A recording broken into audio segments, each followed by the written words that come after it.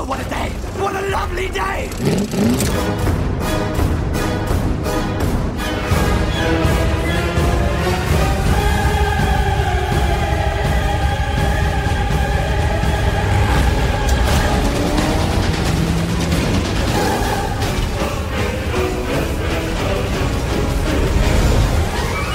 Welcome to the Mad Max Minute Podcast, the daily podcast where we break down Mad Max 1 minute at a time. I'm Rick. And I'm Julia. And today we're talking about minute 71, which begins with Jesse finding the Acolytes, and it ends with Jesse trying to get Sprague back. Good Monday morning, Julia. We are out of the woods. Finally.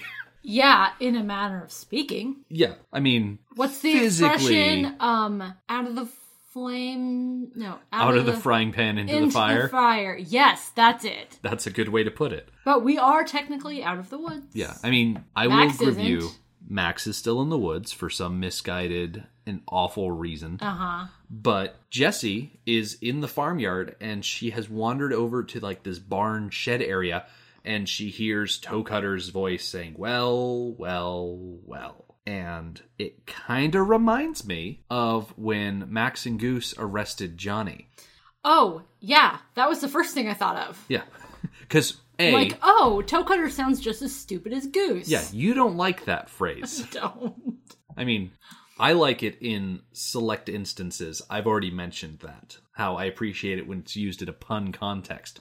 But I feel like this was definitely a callback for the benefit of the audience, considering that the only person that was there for that first incident is Johnny. And I don't think Johnny would be... baked out of his skull. Exactly. I don't think he would be the kind of person to have been conscious enough to really remember that, to say, hey, Toe Cutter, this is what you should do. Right. So, yeah, you're right. That was purely for the audience. Mm-hmm. But we get a good look at Toe Cutter, and he's kind of walking forward with all of his acolytes behind him. And he's got his helmet perched up on top of his head. With a tuft of hair. Yeah. Sticking through the face part. Yeah, I'm good with words. The face opening, yeah. Yeah. And it looks kind of regal. You know, it's kind of perched on top of his head like a crown would be. Yeah, that's an interesting observation because it also makes me think about the fur over his shoulders, which we've never talked about, and I do not know why. So I do think that he is fashioning himself as royal, as the leader, the unquestionable. You don't question monarchy. Right. They just are. And he definitely speaks more eloquently than the rest of the gang. I think that's a good way to put it. Yes.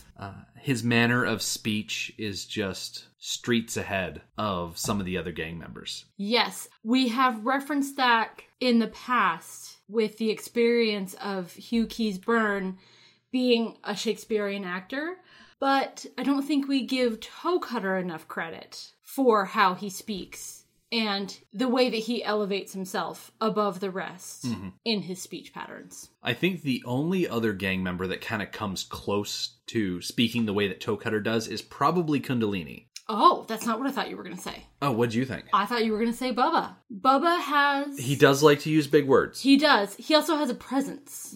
And remember when he called Johnny chicken and it, like, took us aback? We're like, that's not Bubba. He's stooping to Johnny's level by using language like that. I think normally he keeps himself above. I think the reason I didn't immediately go to Bubba Zanetti is because he's so quiet. Like, when he speaks, it's a rare thing. Yes, it is rare. And he's very reserved with the words that he chooses. He's been lurking in the background and in the side for a while now. We haven't heard him speak in quite some time. We do get that nice little speech from Kundalini about his surgeon's hands. But everybody else is very, I don't know, clunky and crass and a little bit more what you would expect. Yeah, a bit more down-home good time. Yes. Than star of the stage and screen. Yeah. Yeah. So, keeping up with that train of thought, from Well, Well, Well, Toe Cutter says, it's our little mother, referencing Jessie, who is kind of backing away now that she's realized what she's looking at. And as the gang members are shifting around, it's revealed that Diabando is sitting there with Sprague in his lap. So we know exactly where Sprague is. I do appreciate that they didn't drag out that reveal for us or for Jesse. It was pretty quick. When we first came upon the scene, Starbuck and Johnny were blocking the view of Sprague, but as soon as this dialogue starts up, they move to the side. And I gotta say, for being rough and tumble and just scary biker dudes, Diabando is being rather gentle with Sprague. I mean, he's kind of cradling him, and they've kind of wrapped him up in a burlap bag and whatnot, like you would a baby. And he's, sitting there holding him, and I think he's got like a piece of fruit or something in his hand. I mean, he's also got a hatchet. Right. But the important thing is...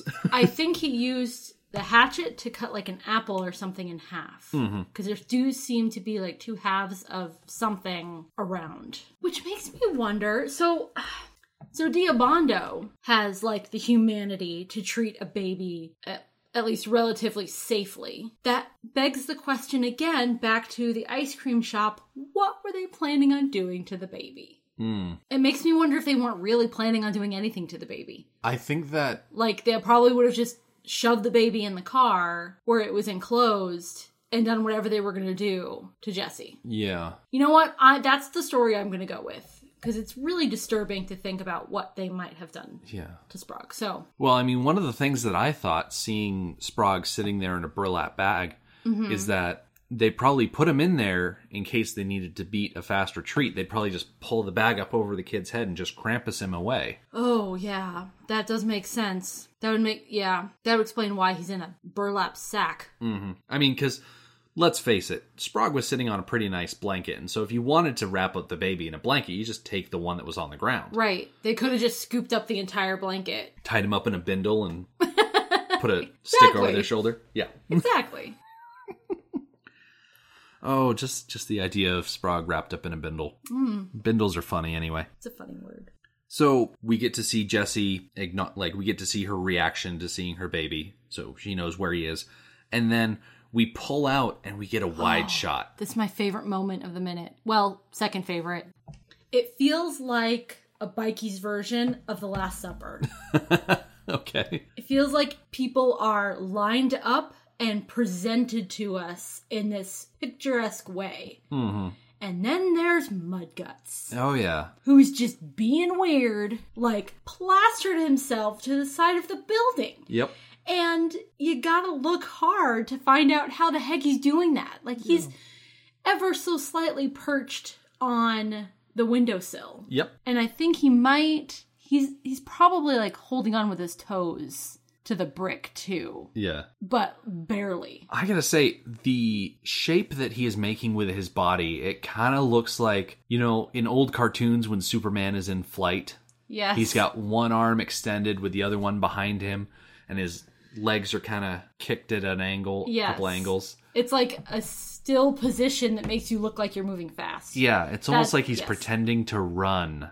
And he's just perched up there on the side of the wall. And I feel like this image that we're looking at of all of the gang members with Toe Cutter in the middle pointing over at Kundalini, it's so indicative of their individual characters. Because you've got Bubba Zanetti, who's just standing there, looking stock ominous still. And Like, I feel like that's his favorite pose. Standing, arms at his side, just staring at things. Yeah. His head tilted slightly forward so that he's glaring out at the top of his eyes. And then you got Clunk, who's like, it kind of looks like he's found a long stick or a broom handle, and he's just kind of playing in the dirt. Which he does. This is at least the third time we've seen him find something and play with it. Yeah, I feel like... that I can think of off the top of my head. I think Clunk would benefit greatly from like a fidget cube. Yes. Something to keep his hands busy. Yes. One shaped like boobies or something. So right next to Clunk is Starbuck, who is like biting his fingernail, and then like I tried to write down something clever in my notes about like him giving himself a manicure or something like that. And he just seems bored with the whole situation, like he's not actually paying attention. Right. Which would make sense because he's never like at the forefront of any goings on. Like he participates, but he doesn't really seem to be too into it. Yeah, he does seem to be the type that is always looking for the next distraction, because as they were all on the beach, he was the one that initially noticed Jesse. Because he's probably just always looking for that next like I said, distraction. Yes. And speaking of distractions, you've got Mudguts sitting up on top of that windowsill. And it's one of those things where you look at it and you might not notice it initially because Toe Cutter is such a commanding presence in the scene. Yes. But when you stop it and you look at it, you wonder, wait, how did he even get up there? Right. Like, there's a little pallet leaning against the wall, and then if he kind of kicks up the pallet, he could probably get to the top of the door and then kind of push on top of the door to get to the windowsill. But it's like some sort of Spider-Man thing, or I don't even know. I would be very interested in the behind the scenes of how that happened. Oh, absolutely. Was it the actor's idea? Was it George Miller's idea? Was it written into the script that way? I would be very interested in how that detail came about. I have a feeling that it's probably a decision from the actor, because when we talked about David Brox back in minute 21, like 50 minutes ago, we talked about how he was part of the stunt team. He was that kind of person that would do something that physically challenging. Okay, that does make sense. Just to put himself in that position. Right. Makes a lot of sense when I you could just consider stand here, or I could climb up and sit up there. Mm-hmm. Yeah, that does make sense. I mean, Diabando is sitting a bit more conventionally, like we said, because he is holding Sprague. And yeah, he's just being so very gentle. Mm-hmm. Like, surprisingly so. I feel like Diabando is the one that would most specifically defy the typical, stereotypical biker in his actions or mannerisms. Like, I feel like he's more of a wild card. Honestly, I can't really remember any other moments with him. I mean, except for the Chevy scene, which everybody was involved in. Mm-hmm. And there was the milkshake back in We Jerusalem. Which one was he in the milkshake scene? It's a really long time ago. Diabando was the one that chased Grinner into the building and ended up throwing him out and then dragging him from the back of the motorcycle. Okay. So then, of course, next to Diabando is Johnny, who is standing there with his hands in his waistband like a bum. I called him Slimy in my notes because he's dumb and stupid and I hate his face. And of course, we see Jesse from behind, and then over in the shadows is Kundalini. And what I like about this scene, as I mentioned before, is Toe Cutter in the center of it, and he's pointing over there into the shadows, and he says, that there is Kundalini. And as he says Kundalini, we kind of cut over to a close-up of that poor guy. Yeah. So, in my notes, I say, oh, that is the face of regret. You know, regret that he tried to attack a van with a length of chain. Regret that he joined a motorcycle gang. Regret that he never pursued a career as a surgeon. You know? But then I thought again, and I'm like, no, he's probably stoned out of his mind.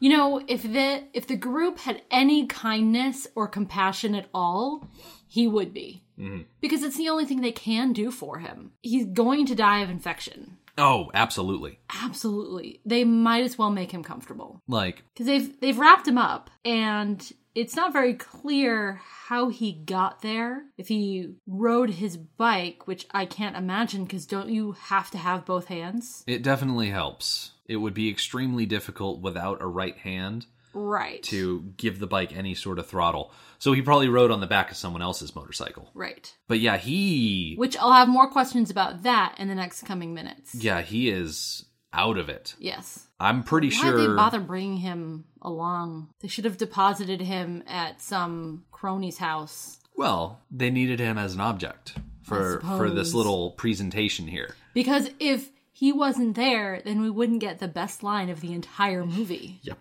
Yeah, we cut back from this shot of Kundalini to another shot of Toe Cutter just with his arm outstretched, and he says, and Kundalini wants his hand back. Okay, this is my favorite moment. When I was growing up, I heard a phrase a lot, and that phrase was, how does it feel to want? And that is the first thing I thought of when I heard Toe Cutter say that. Oh, my equivalent was, sounds like a personal problem. Yep. Knowing your mother. Yeah, right? That is 100% on brand, I think. I'm trying to remember who said it more, my mom or my dad.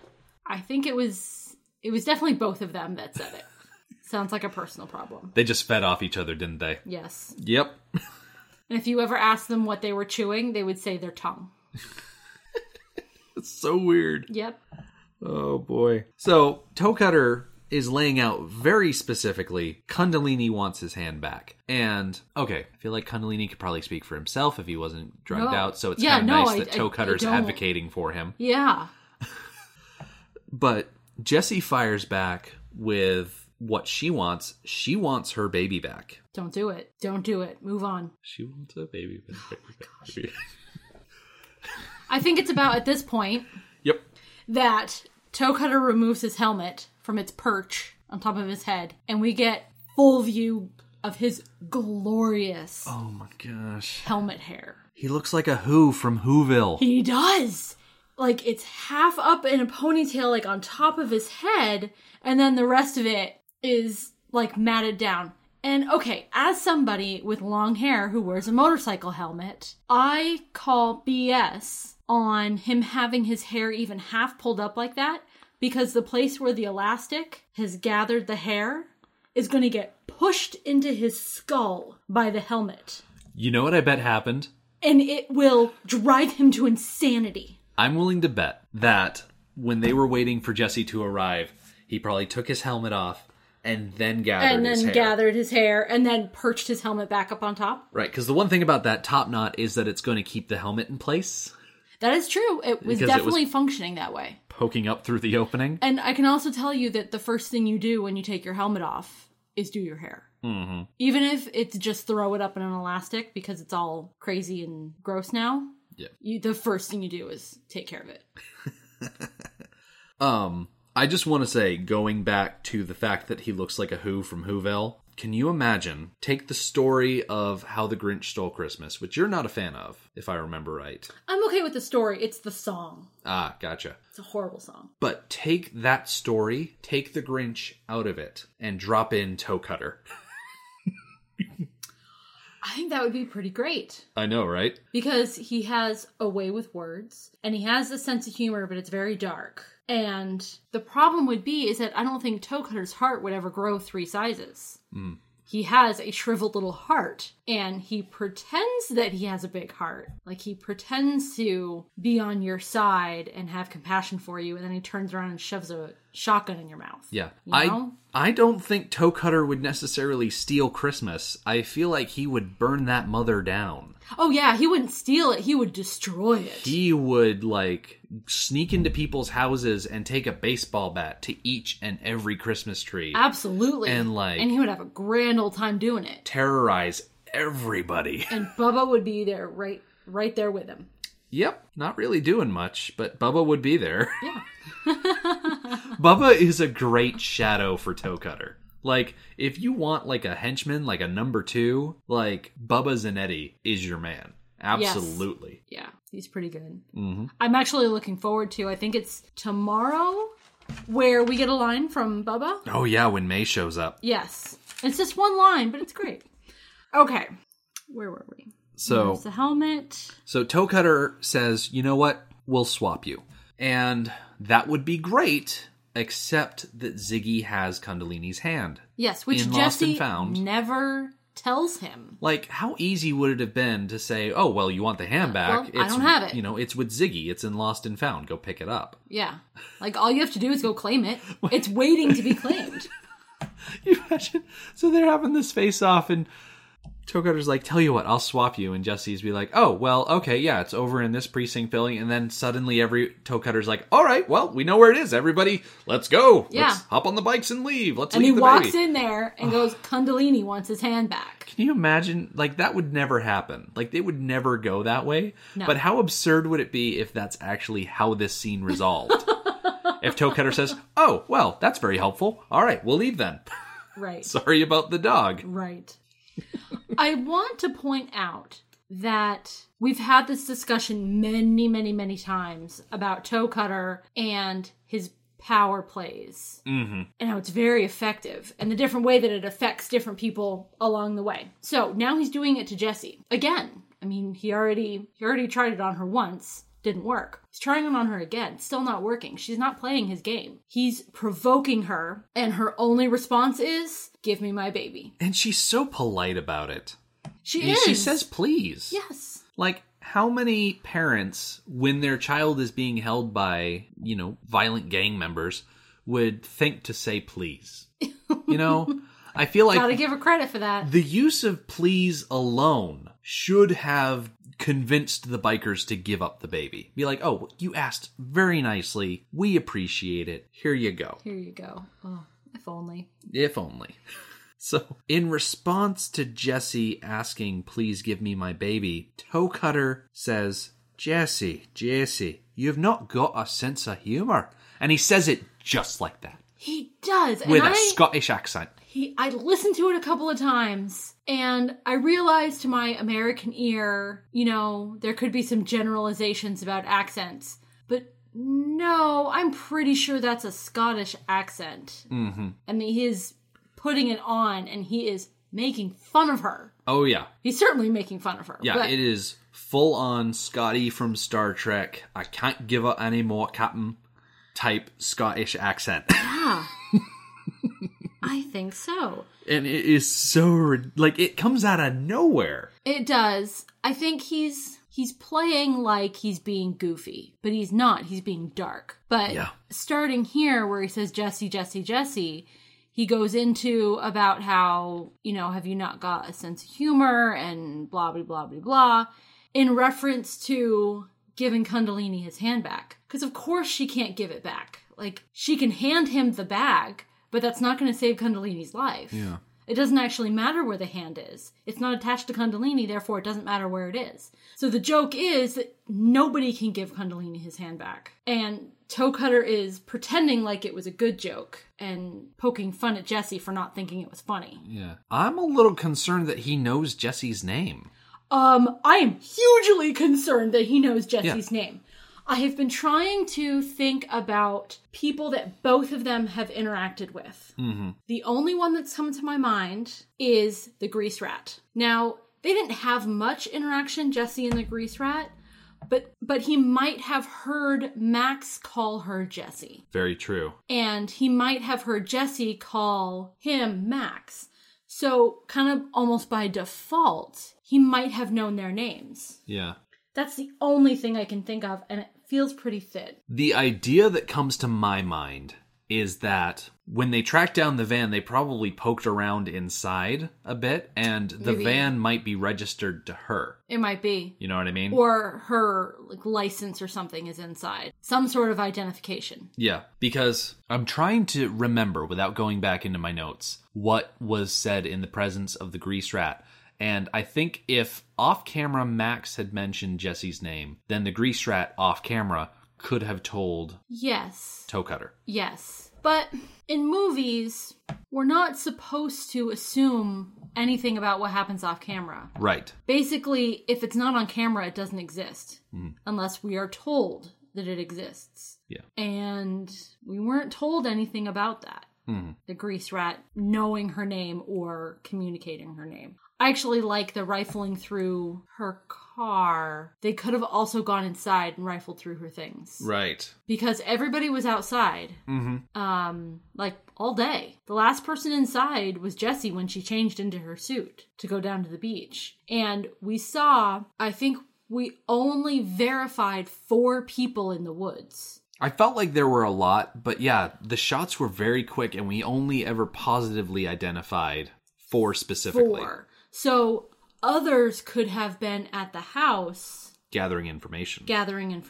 And we always forget that there are so many more bikers in the gang. Because, yeah, it's just the lieutenants here at the shed. But at the same time, there could have been many more in the woods. They could have been using them as lookouts, gathering information. Toe Cutter could have sent 2 inside saying, find out who these people are. Mm-hmm. Yeah. Yeah, there's definitely a lot that it seems is happening behind the scenes. But back here at the shed, like you said earlier, Toe Cutter launches into this thing where he says, you've not got a sense of humor. You've got a pretty face, though. Awful pretty. And then he says, I suppose you don't need a sense of humor with a pretty face. The only trouble, though, Missy, if you should lose the face. And first of all, He sounds like a creep. Then he sounds like an a-hole. And he insinuates that if she didn't have a pretty face or a sense of humor, she would have nothing. And I think he just needs better material. Like, if he's trying to get her to laugh, his jokes are really bad. But his insinuation that without a pretty face or a sense of humor, that she would have nothing, I feel like that really shortchanges women that are humorless and don't have faces, because there's no reason they would have nothing to contribute or for other people to appreciate. You know? Agreed. Other anti-feminist moments in this movie have gotten me riled up. Mm-hmm. This one doesn't, unfortunately. I mean, it should, that he, discounts all the other virtues that people can have besides a sense of humor and a pretty face. I don't know, he just says it so well. He just has such presence that I'm like, okay. Hey, like we've said many times, Toe Cutter has a cult of personality that surrounds him. That is very captivating. Yes. But after he says, you've got nothing, Jesse says, what do you want from me? And I'm like, were you not listening? Yeah. He wants Kundalini's hand. I understand her crying out in frustration. Yeah. What do you want from me? Because that's exactly what it is. It's a frustration thing. Yes. She has been strong so far in not playing his game, and she kind of breaks a little here, which is disappointing. Yeah. I think she should have told them that she didn't have the hand. Mm-hmm. It wouldn't have made a difference. I mean, it wouldn't have changed anything, but I feel like that information should be out there. Yeah. And that she turned the hand into the cops. And I kind of like that, asking what they want, when they've already said what they want is one thing. But she's also asking what they want because she looks through the absurdity of them just wanting the hand back. There's got to be another reason why they're there. Right. And so she's saying, hey, cut the crap. What the heck do you guys want? That's a very good point. Do you think if Kundalini hadn't lost his hand in that way, they still would have gone after them? Oh, I think they would have found another reason to chase them down because she, kneed him in the crotch she and assaulted him. Put a bunch of ice cream in his face. That is an insult that he cannot let stand. Very true. And so the fact that Kundalini lost a hand is just, more motivation. Icing on the cake. Right. Sprinkles on the ice cream, so to speak. So saying that that's why they're there, that Kundalini wants his hand back, it's obviously not what they want. What they want is retribution for what she did to Toe Cutter, not what she did to Kundalini. Right. Which was his own fault. Man, It was just a dumb... I feel bad for him because we've all done things like that. Yeah. Just dumb missteps. Moments, and it's so quick, and you make a decision, and bam, everything has changed forever. Mm-hmm. Little things, big things, we've all done it. So I feel bad for him, because he didn't think it through, and he made a split decision that cost him his life. Yeah, because we definitely agree. We definitely agree that he's gonna... Right, we don't really see what happens to him, do we? No, because later on in the film... a lot of the bikers that we see get taken out are actively riding their motorcycles. Right. We never see Kundalini riding a motorcycle ever again. He can't. So he probably just dies of infection. Yeah. Which is a slow, miserable, painful death. Yeah. But it could be worse. He could be chained to a truck that explodes. Hopefully Max didn't kill all of the compassionate people in the gang, and somebody is still alive to feed him drugs as he dies. I say, there are plenty of unnamed bikers in that gang that we've seen, but not necessarily gotten to know. Yes. For sure. Yes. So, this minute ends with Toe Cutter looking at Jesse, and we don't actually hear him speak until next minute. So we'll pick that up tomorrow. In the meantime, our website is madmaxminute.com. You can follow us on Twitter at madmaxminute, like us on Facebook, and join our listeners page, Mad Max Minute Beyond Microphone. Thank you for joining us for Mad Max Minute number 71. We'll see you tomorrow. Motorbikes and leather men, take me to the edge of the dream. Hold on tight, no, it's